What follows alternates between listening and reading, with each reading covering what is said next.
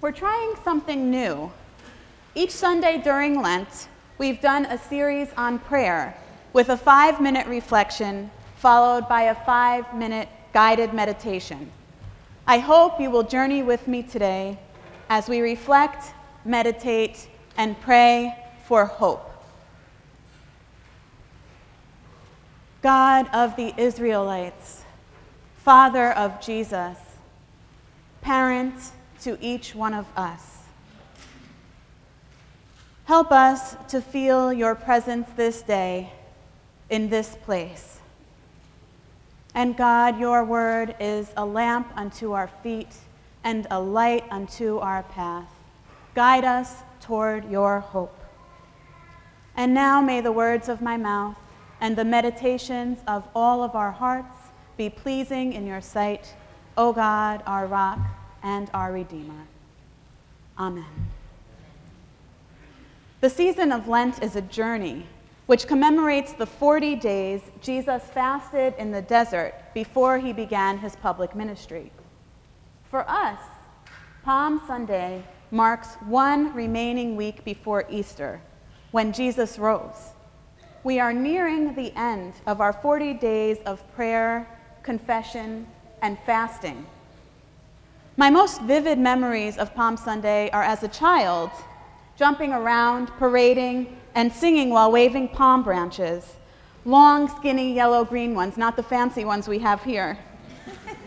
But we would be parading in the sanctuary of the church, greeted by family, friends, and the whole congregation. It was a day for singing exuberant songs of celebration and joy. All glory, laud, and honor to thee, Redeemer King, to whom the lips of children made sweet hosannas ring. Palm Sunday was triumphant, and it was a nice change after the far more penitent season of Lent that led up to it. And Palm Sunday is traditionally a time of joy and celebration because the people of Israel were welcoming Jesus, the one who would save them from the oppressive Roman Empire. They were filled with hope, but the people were weary, and they were beaten up by generations of oppressive overlords. And it must have felt like this Jesus was the long foretold person who might finally be able to answer their prayers and their cries of Hosanna, save us. Palm Sunday remembers the journey Jesus made riding down the Mount of Olives and into Jerusalem, a journey that I can only imagine was one of both great celebration and great distress. Today's reading from the Gospel according to John quotes Psalm 118. Blessed is the one who comes in the name of the Lord, the King of Israel.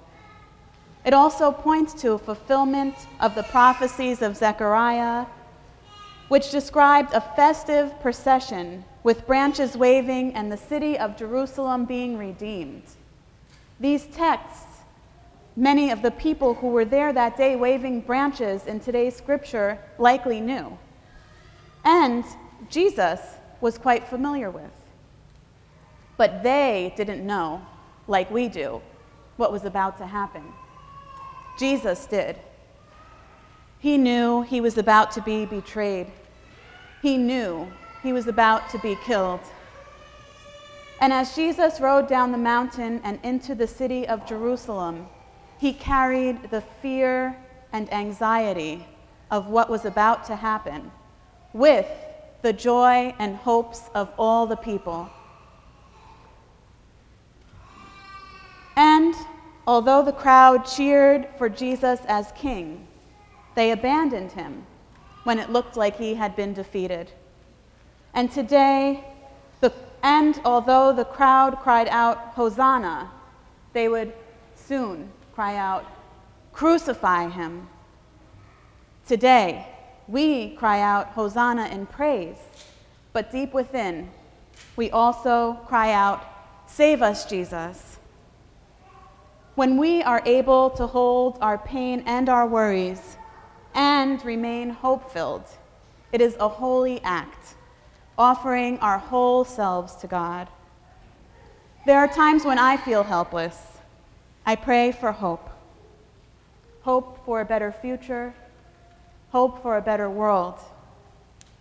As the people of Israel cried out, "Hosanna, save us," praying that this king would save them from the horrors of the Roman occupation, they also waved branches of hope, proclaiming, "Blessed is the one who comes in the name of the Lord." And Jesus was betrayed and killed, but then rose to save us, bringing us hope once again. And when I heard this story as a child, I would ask questions like, if we are saved, why are there still so many problems in the world? And now I ask, why do we still cry out, "Save us," so many Palm Sundays later? I ask all kinds of questions. Some of them, like, still, in 2016, 153 years after slavery was abolished, 50 years after the civil rights movement, why do we need to do things like put Black Lives Matter banners on our churches? Why would we even need to ask the question? Of course Black Lives Matter. And the reason that we will put this banner up is because we believe in a God whose steadfast love endures forever. Because we have hope that by standing up for what is just, by creating conversation, and by showing God's love to each and every person, we are participants in creating the beloved community. We are passengers on the road to the promised land. As a Jew, Jesus must have been familiar with the children of Israel after the Exodus, wandering through the wilderness in hopes of finding the promised land. And on Palm Sunday, Jesus found himself on his own journey between the now and the not yet, between oppression and hope. And we are all on a journey, no longer in Egypt, but not yet in the promised land. In the next few minutes, we will remember the stages of our spiritual journey and observe how God interacts with us along the way. I invite you to close your eyes or remain in silence, whichever way is most comfortable for you.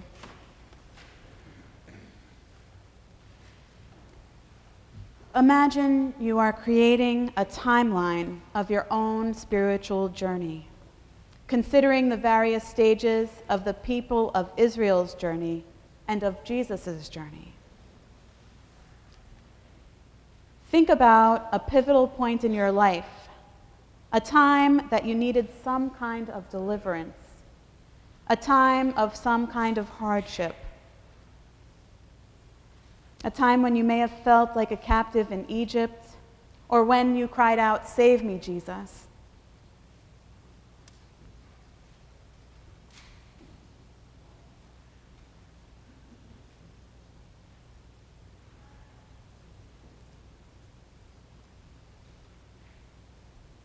Now think about the time that followed that pivotal moment, like the Israelites in the wilderness, like Jesus on the Mount of Olives, praying things like, "Father, if you are willing, take this cup from me."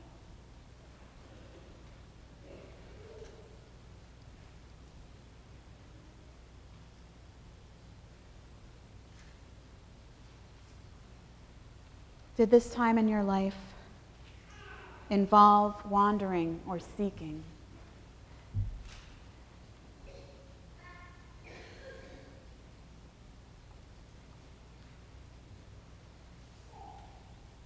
Think about the highlights and lowlights.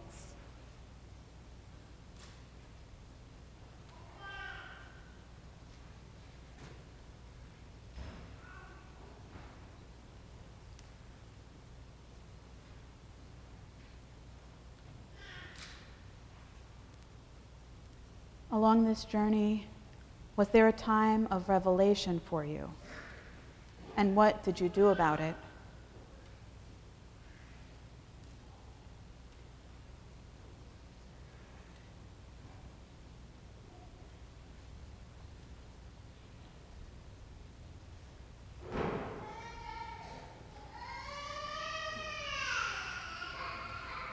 Was there a resting place? Stay here for a moment, reflecting on what God may have been saying to you.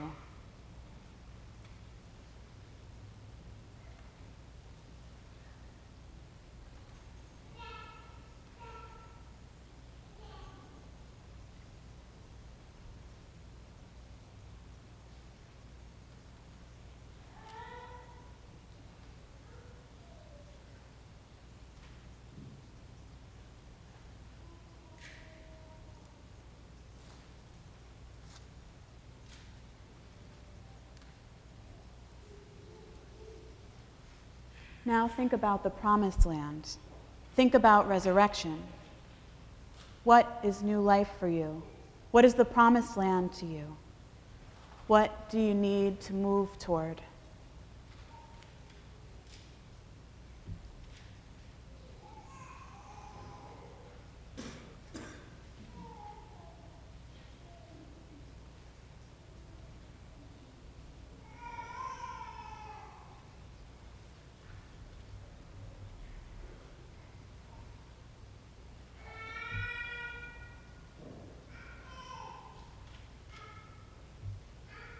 Bring your attention now to the present.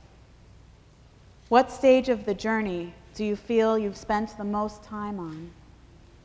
What stage are you in now?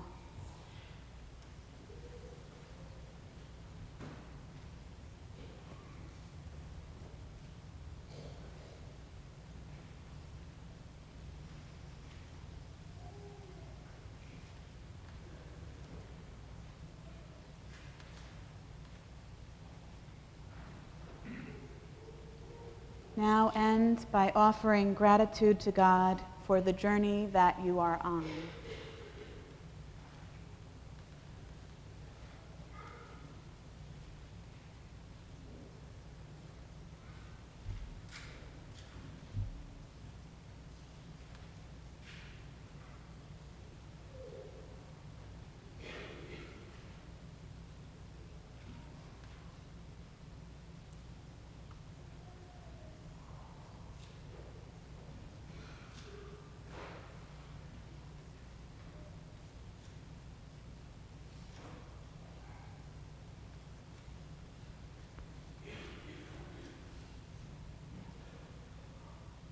Heavenly Creator, help us to see in the groaning of creation, not death throes, but birth pangs. Help us to see in the cries of save us due to the inhumanity of the present, a promise for the future.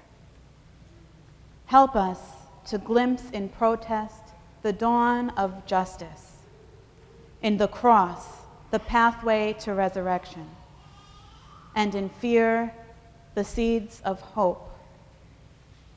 As participants in your mission to heal the world and bring about the beloved community, we pray. Amen.